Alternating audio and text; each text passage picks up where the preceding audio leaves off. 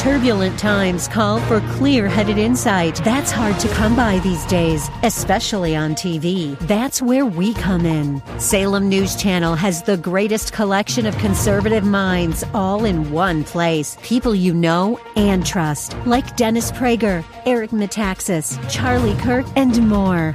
Unfiltered, unapologetic truth. Find what you're searching for at snc.tv and on Local Now, Channel 525.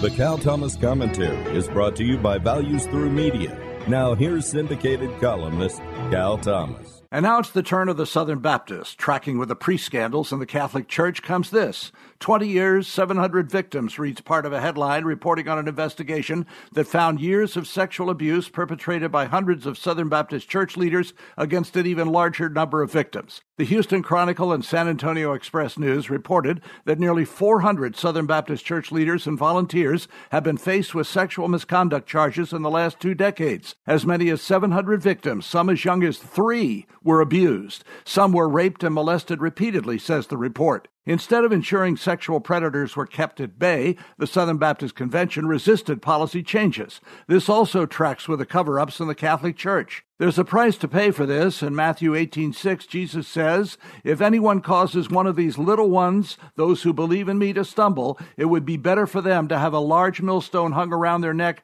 and be drowned in the depths of the sea." Sobering. I'm Cal Thomas. For a free copy of today's commentary, visit calthomas.com or write us at Values Through Media, P.O. Box 373340, Key Largo, Florida 33037. That's P.O. Box 373340, Key Largo, Florida 33037. Please specify the date and subject. Your tax-deductible gifts to Values Through Media help support us. Listen again next time for the Cal Thomas Commentary. The following is not an actor.